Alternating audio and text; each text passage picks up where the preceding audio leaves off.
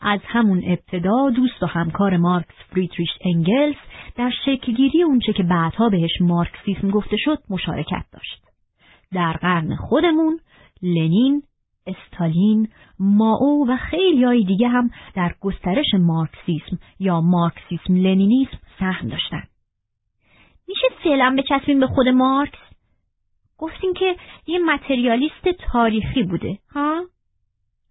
خب اون مثل اتمیستای دوران باستان یا حتی طرفدارای ماده‌گرایی مکانیکی تو قرن 17 و 18 یه فیلسوف متریالیست نبود. به عقیده مارکس شرایط مادی جامعه تا حد زیادی شیوه اندیشیدن ما رو مشخص میکنن. این شرایط مادی پایه و اساس همه پیشرفت‌های تاریخی هستند. این با روح جهانی هگل خیلی فرق میکنه.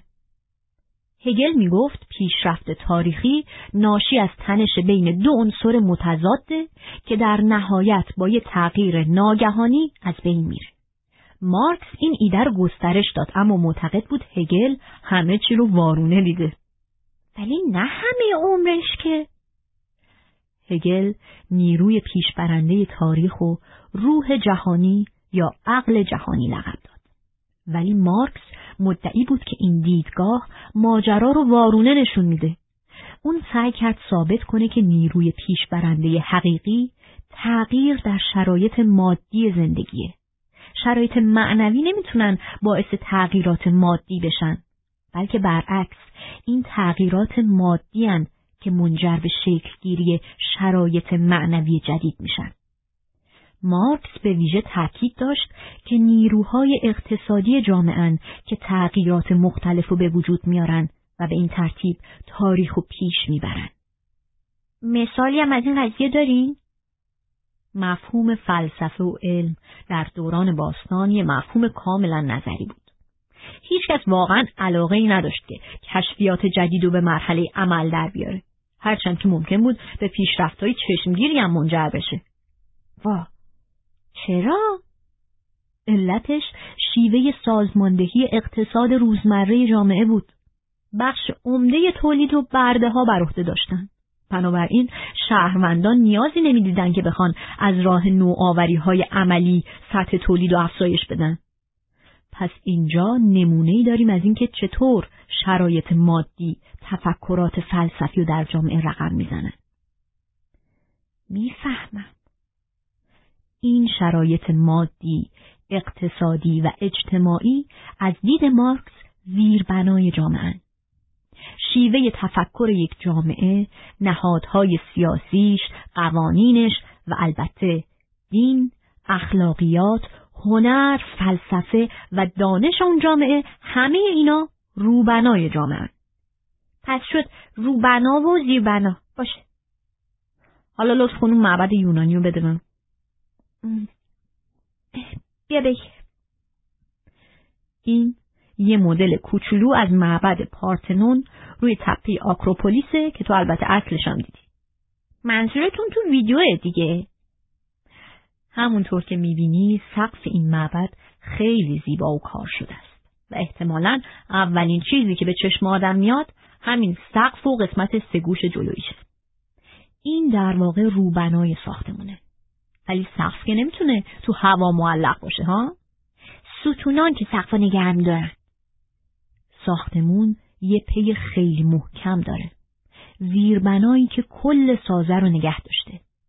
به عقیده مارکس شرایط مادی هم به همین ترتیب پشتوانه همه افکار و ایده های یه جامعه. پس اگه از این زاویه نگاه کنیم روبنای جامعه در واقع بازتابی از زیربنای اونه.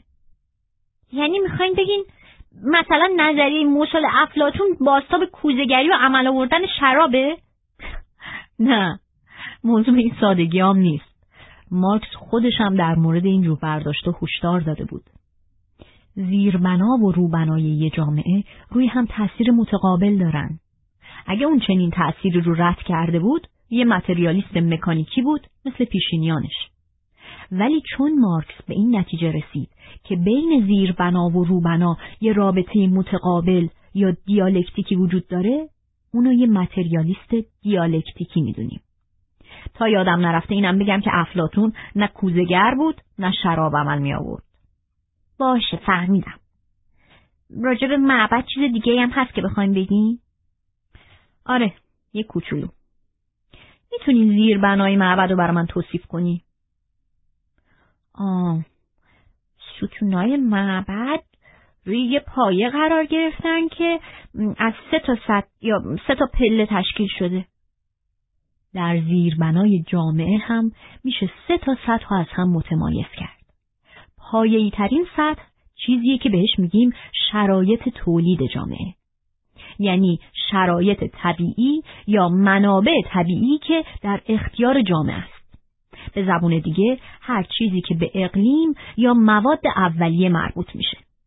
اینا بنیان هر جامعه‌ای رو تشکیل میدن و بر اساسشون میتونیم مشخص کنیم اون جامعه چه نوع تولیداتی میتونه داشته باشه. به علاوه میشه با یه تیر 2 نشون زد و ماهیت و فرهنگ اون جامعه رو به همین شیوه تعیین کرد. خب معلومه تو صحرای آفریقا نمیتونی تجارت شاه ماهی را بندازی یا مثلا تو شمال نروژ خرما پرورش بدی. پس گرفتی مطلبو.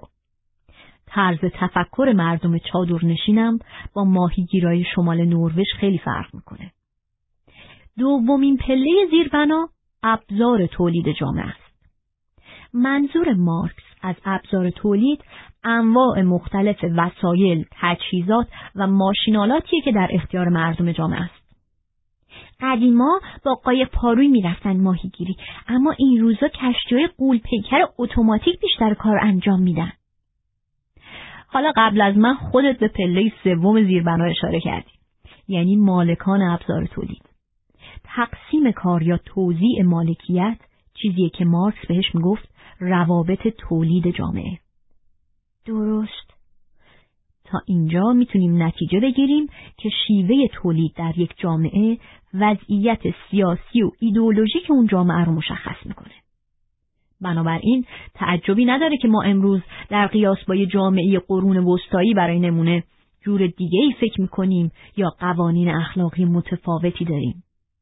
پس مارکس اعتقاد نداشت که یه حق طبیعی وجود داره که تو همه دوره‌ها معتبره. نه. به عقیده مارکس این موضوع که چه چیزی از نظر اخلاقی درسته پیامد زیربنای جامعه است. مثلا اتفاقی نیست که در جوامع کشاورزی قدیم پدر و مادرها بودن که تصمیم می‌گرفتن بچه‌هاشون با کی ازدواج کنن. چون مسئله سر این بوده که کی قرار مزرعه رو به ارث ببره.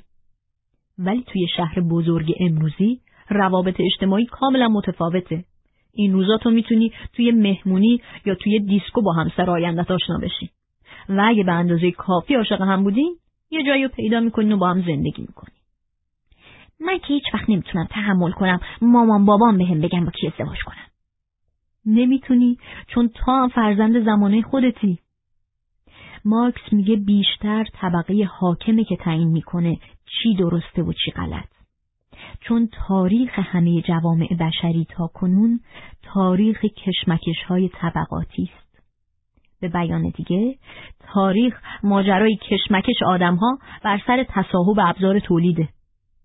یعنی افکار و ایده های آدم‌ها هیچ نقشی تو عوض کردن تاریخ نداره؟ هم داره هم نداره. مارکس به این آگاه بود که روبنایی جامعه میتونه بر زیربنای اون تأثیر بذاره، ولی نمیپذیرفت که این روبنا میتونه برای خودش تاریخ مستقلی داشته باشه.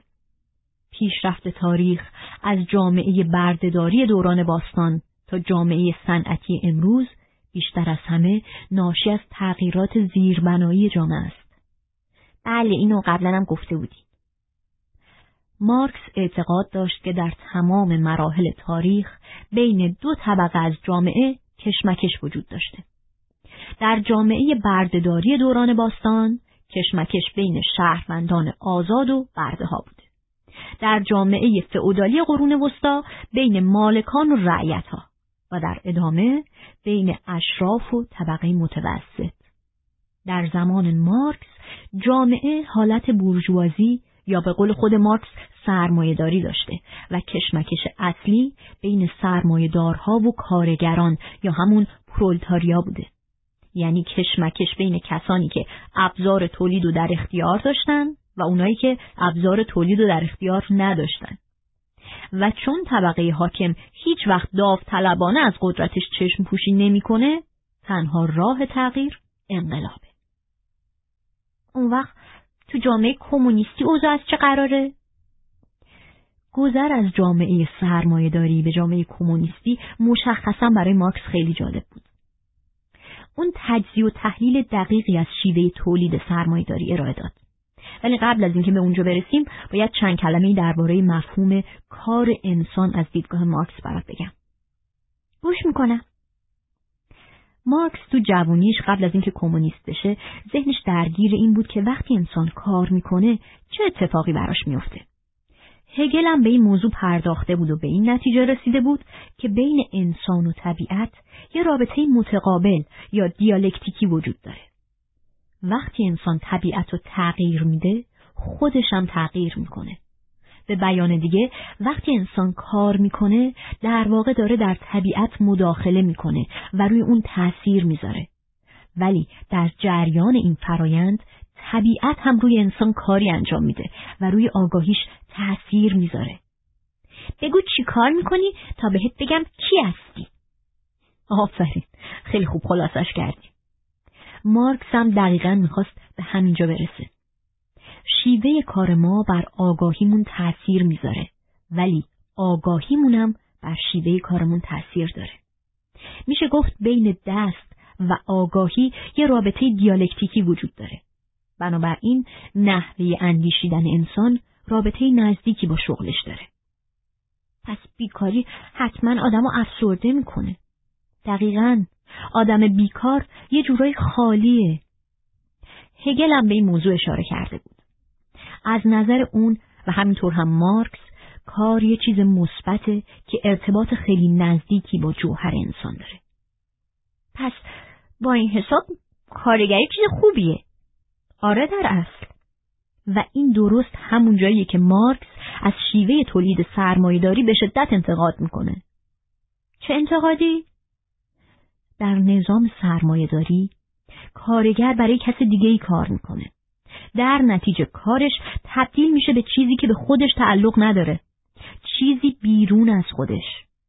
کارگر با کارش بیگانه میشه و به همین ترتیب با خودش. به عنوان یه شخص ارتباطش رو با واقعیت از دست میده.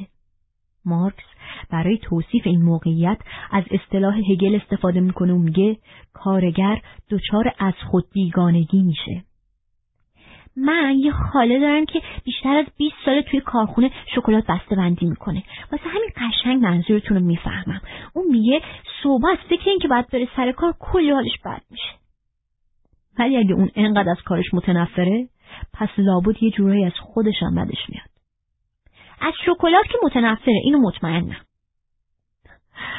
توی جامعه سرمایه‌داری کار به گونه‌ای سازماندهی شده که کارگر مثل برده در خدمت یه طبقه اجتماعی دیگه است. کارگر به این ترتیب نیروی کار و به همراه اون همه زندگیشو در اختیار بورژوازی قرار میده. یعنی این ماجرا اینقدر جدیه؟ ما داریم در مورد دیدگاه مارکس صحبت میکنیم. پس باید یادمون باشه این حرفا در بافت اجتماعی نیمه قرن 19 معنی پیدا میکنن. بنابراین در جواب سوالت متاسفانه خیلی بلند و محکم باید بگم آره. کارگرها ممکن بود تا روزی 12 ساعت تو سالن‌های یخزده کارخونه‌ها کار کنن. دستمزدشون اونقدر ناچیز بود که اغلب بچه‌ها و زنای آبستن هم مجبور بودن کار کنن. شرایط اجتماعی به حدی فاجعه بار بود که قابل توصیف نیست. خیلی جاها به مردا به جای بخش از دستمزدشون عرق ارزون قیمت میدادن و زنا چاره‌ای نداشتن جز این که به روسپیگری رو بیارن. مشتریاشون کیا بودن؟ اهالی محترم شهر. خلاصه این که کار، یعنی چیزی که قرار بود انسانو بالا ببره، اونو تبدیل کرد به حیوان بارکش. دلم میخواد بالا بیارم. مارکس هم همین حال تو رو داشت. حالا فکرشو بکن، تو این موقعیت بچه‌های طبقه بورژوا بعد یه حموم فرح بخش تو اتاقای نشیمن بزرگ و گرمشون ویولون میزدن یا پشت پیانو منتظر میشستن تا شامشون که 4 جور غذای مختلف بود از راه برسه. حقیقت اینه که بعد یه سواری طولانی پیانو و ویولون حسن ختام خوبی واسه آخر شب. خیلی شرم‌آوره. این اصلاً عادلانه نیست. مارکس هم با تو موافق بود. در سال 1848 اون به همراه انگلس مانیفست معروف حزب کمونیسم رو منتشر کرد. مانیفست با این جمله شروع می شد: شبحی در کمین اروپاست، شبح کمونیسم. وای، آدم وحشت میکنه. بورژوازی هم وحشت کرد، چون پرولتاریا داشت قیام میکرد. دوست داری آخر مانیفستو بشنوی؟ خیلی هم خوشحال میشم. کمونیست ها پنهان کردن ایده ها و اهدافشان را دون شأن خود میدانند. پس آشکارا اعلام میکنند که خواسته هایشان تنها با سرنگونی شدید همه شرایط اجتماعی موجود قابل دستیابی است. بگذار طبقه حاکم در برابر انقلابی کمونیستی بر خود بلرزد. پرولتاریا چیزی برای از دست دادن ندارد مگر قل و زنجیرش. جهانی پیش روی آنهاست تا بر آن چیره شوند. کارگران همه کشورها متحد شوید. اگه وضعیت اینقدر بد بوده که میگی، گمونم منم اون مانیفست رو امضا کردم. ولی این روزا شرایط حتما خیلی عوض شده، مگه نه؟ تو نروژ چرا؟ ولی نه همه جا. هنوز خیلی از مردم دارن تو شرایط غیر انسانی زندگی میکنن و همچنان هم در حال تولید محصولاتی هن که سرمایه‌دارا رو پولدار و پولدارتر میکنه. مارکس اسم اینو گذاشته بود استثمار. میشه لطفاً کلمه رو بیشتر توضیح بدی؟ اگه کارگر محصولی تولید کنه، اون محصول یه قیمت مشخص داره. خب حالا اگه دستمزد کارگر و سایر هزینه‌های تولید رو از این قیمت کم کنیم، همیشه یه مبلغی تهش باقی میمونه. مارکس اسم این مبلغ رو گذاشته بود سود یا ارزش افزوده. پس سرمایه‌دار داره سودی رو به جیب میزنه که در واقع حاصل دسترنج کارگره. این یعنی استثمار. فهمیدم. حالا سرمایه‌دار میتونه با بخشی از سودش یه سرمایه‌گذاری جدید بکنه. مثلا دستگاه‌های تولیدش رو بروز کنه. با چه هدفی؟ اینکه هزینه‌های تولید رو بازم بیاره پایین‌تر و اینجوری سودش رو در آینده افزایش بده. که خب منطقیه. آره، ممکنه منطقی به نظر برسه، ولی در دراز مدت چه اینجا چه تو زمینه‌های دیگه همه چی به دلخواه سرمایه‌دار پیش نمیره. منظورتون چیه؟ مارکس معتقد بود که روش تولید سرمایه‌داری تضادهای درونی خودشو داره. سرمایه‌داری یه نظام اقتصادی خودویرانگره، چون مهارش در دست عقل نیست. خب چه بهتر، مگه نه؟ منظورم برای اونایی که بهشون ظلم میشه. آره، این در ذات نظام سرمایه‌داریه که به سمت نابودی خودش پیش بره. پس میشه گفت سرمایه‌داری یه عنصر پیشبرنده است، چون برای رسیدن به کمونیسم یه مرحله ضروریه. میشه از این چی بود؟ خودویرانگری نظام سرمایه‌داری یه مثال برام بزنین؟ خب گفتیم که سرمایه‌دار یه قسمتی از پولیو که زیاد میاره صرف بروز کردن کارخونه میکنه. ولی کلاس موسیقی بچه‌هام خرج داره. تازه همسرش هم دیگه به زندگی تجملی عادت کرده. خب معلومه. اون ماشینای جدید میخره و در نتیجه تعداد کارگراشو کاهش میده. همه این کارا رو میکنه تا بتونه قدرت رقابتشو تو بازار بالا ببره. میفهمم. ولی خب اون تنها کسی نیست که به این فکر میفته. پس کل چرخه تولید روز به روز کارآمدتر میشه. کارخونه ها بزرگ و بزرگتر میشن و در نهایت چند نفری بیشتر تو بازار باقی نمیمونن. خب به نظرت بعدش چه اتفاقی میفته سوفی؟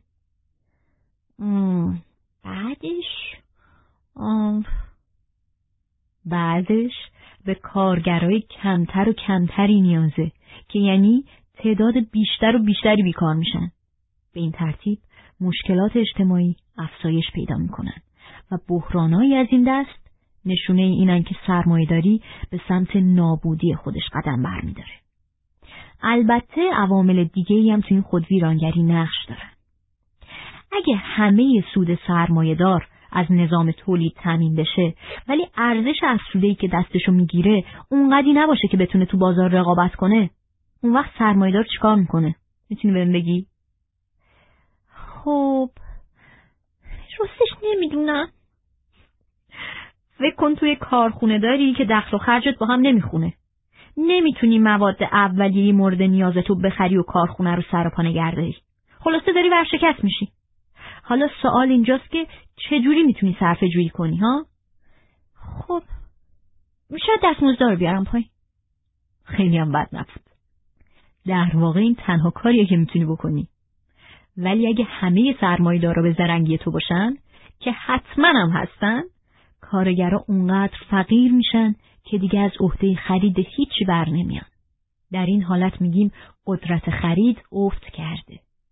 حالا دیگه واقعاً توی دور باطلگیر افتادیم. و از دیدگاه مارکس این یعنی ناقوس مرگ دارایی‌های شخصی از جنس سرمایه‌داری به صدا در اومده. داریم به سرعت به وضعیت انقلابی نزدیک میشیم. گرفتم. خلاصه‌شو بخوام بگم، در نهایت پرولتاریا قیام میکنه و ابزار تولید رو به دست میگیره. خب بعدش برای مدتی جامعه طبقاتی جدیدی شکل میگیره که در اون پرولتاریا طبقه بورژوا رو به زور سرکوب میکنه. مارکس به این مرحله میگفت دیکتاتوری پرولتاریا. ولی بعد از یه دوره گذار دیکتاتوری پرولتاریا هم به نوبه خودش جایگزین یه جامعه بی طبقه میشه، یعنی کمونیسم. جامعه‌ای که در اون ابزار تولید متعلق به همه است، یعنی متعلق به خود مردم. سیاست چنین جامعه‌ای اینه که جایگاه هر کس بر حسب توانایی‌هایش و درآمد هر کس بر حسب نیازهایش. به علاوه حالا دیگه کار به خود کارگر تعلق داره و دیگه از خود بیگانگی معنایی نخواهد داشت. خب اینا که همه خیلی عالیه، ولی در واقعیت چه اتفاقی افتاد؟ انقلاب شد؟ هم آره هم نه. اقتصاددانای امروزی معتقدن که مارکس تو چند تا مبحث مهم از جمله تجزیه و تحلیل بحران‌های سرمایه‌داری اشتباه کرد.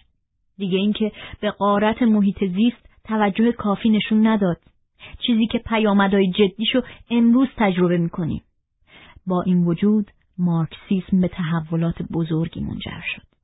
شکی نیست که سوسیالیسم در ایجاد یک جامعه انسانی‌تر نقش مهمی داشت. لااقل در اروپا ما داریم در جامعه‌ای زندگی می‌کنیم که به نسبت دوران مارکس شرایط خیلی عادلانه‌تر و منسجم‌تری داره و این دستاورد مدیون کسی نیست جز مارکس و البته کل جنبش سوسیالیسم. بعدش چی شد؟ بعد از مارکس جنبش سوسیالیسم به دو جریان اصلی تقسیم شد: سوسیال دموکراسی و مارکسیسم لنینیسم. سوسیال دموکراسی که طرفدار برقراری تدریجی و صلح‌آمیز سوسیالیسم بود، بیشتر در اروپای غربی گسترش پیدا کرد. به این روی کرد میشه گفت انقلاب نرم. مارکسیسم لنینیسم که همچنان بر اعتقاد مارکس استوار بود که انقلاب تنها راه مبارزه با جامعه پوسیده طبقاتیه، در اروپای شرقی، آسیا و آفریقا تأثیر بسزایی از خودش به جا گذاشت. این جنبش‌ها هر کدوم به شیوه خودشون بر علیه ظلم و تنگ دستی مبارزه کردند. ولی این به یه شکل دیگه از ظلم منتهی نشد. مثلا تو اتحاد جماهیر شوروی یا مثلا کشور شرق اروپا. بدون شک. پس بازم می‌بینیم که انسان به هر چی دست بزنه اونو تبدیل میکنه به آمیزه‌ای از خوبی و بدی. از طرف دیگه نمیتونیم مارکس رو مسئول همه اشتباهاتی بدونیم که 50 یا حتی 100 سال بعد از مرگش به اسم اون در کشورهای به اصطلاح سوسیالیست رخ دادن. ولی شاید اون خیلی به این واقعیت فکر نکرده بود که چه کسانی قراره رهبری کمونیسم رو به دست بگیرن و اینکه آدما به هر حال نقاط ضعف خودشونو دارن. احتمالاً هیچ وقت سرزمین موعودی در کار نخواهد بود. انسان همیشه مشکلات جدیدی به وجود میاره تا بر سرشون بجنگه. با این یکی موافقم. خب سوفی، دیگه میتونیم فرض کنیم کارمون با مارکس تموم شده. چی؟ یه دقیقه صبر کنین.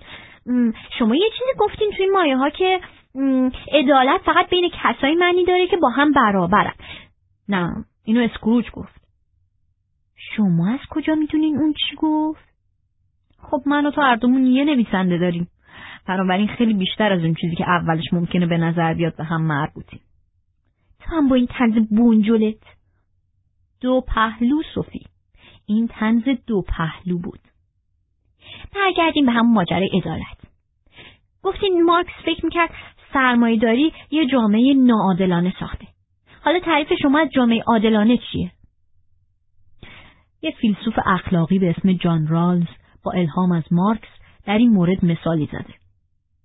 فرض کن عضو یه شورای برجسته‌ای که وظیفه داره در مورد همه قوانین جامعه آینده تصمیم گیری کنه. خب راستش فکر نکنم با این موضوع مشکلی داشته باشم. اعضای این شورا باید تمام جزئیات رو در نظر بگیرن، چون همه این قوانین به رأی گذاشته میشن و اونا به محض اینکه به توافق برسن درجا میفتن میمیرن. ای وای! اما بلافاصله تو جامعه‌ای که خودشون قوانینش رو وضع کردن دوباره زنده میشن. منتها نکته اینجاست که اونا نمیدونن چه موقعیتی تو این جامعه خواهند داشت. آها، فهمیدم. چنین جامعه‌ای یه جامعه عادلانه میشه، چون افراد برابری به اون شکل میدن. یعنی زنا و مردای برابر، درسته؟ گفتن نداره، چون هیچ کدوم نمیدونستن تو جلد یه زن زنده میشن یا یه مرد. و از اونجایی که احتمالش 50-50 بوده، این جامعه همونقدر برای زنا جذاب خواهد بود که برای مردا. ایدهش که خیلی وسوسه کننده است. حالا بگو ببینم، جامعه اروپا در زمان مارکس یه همچین جامعه‌ای بوده؟ معلومه که نه. پس شاید بتونی تو همین دوران خودمون یه جایی رو اسم ببری ها؟ خب خیلی مطمئن نیستم. بهش فکر کن. الان دیگه فصل مارکس رو میتونیم ببندیم. چی گفتی؟ کات.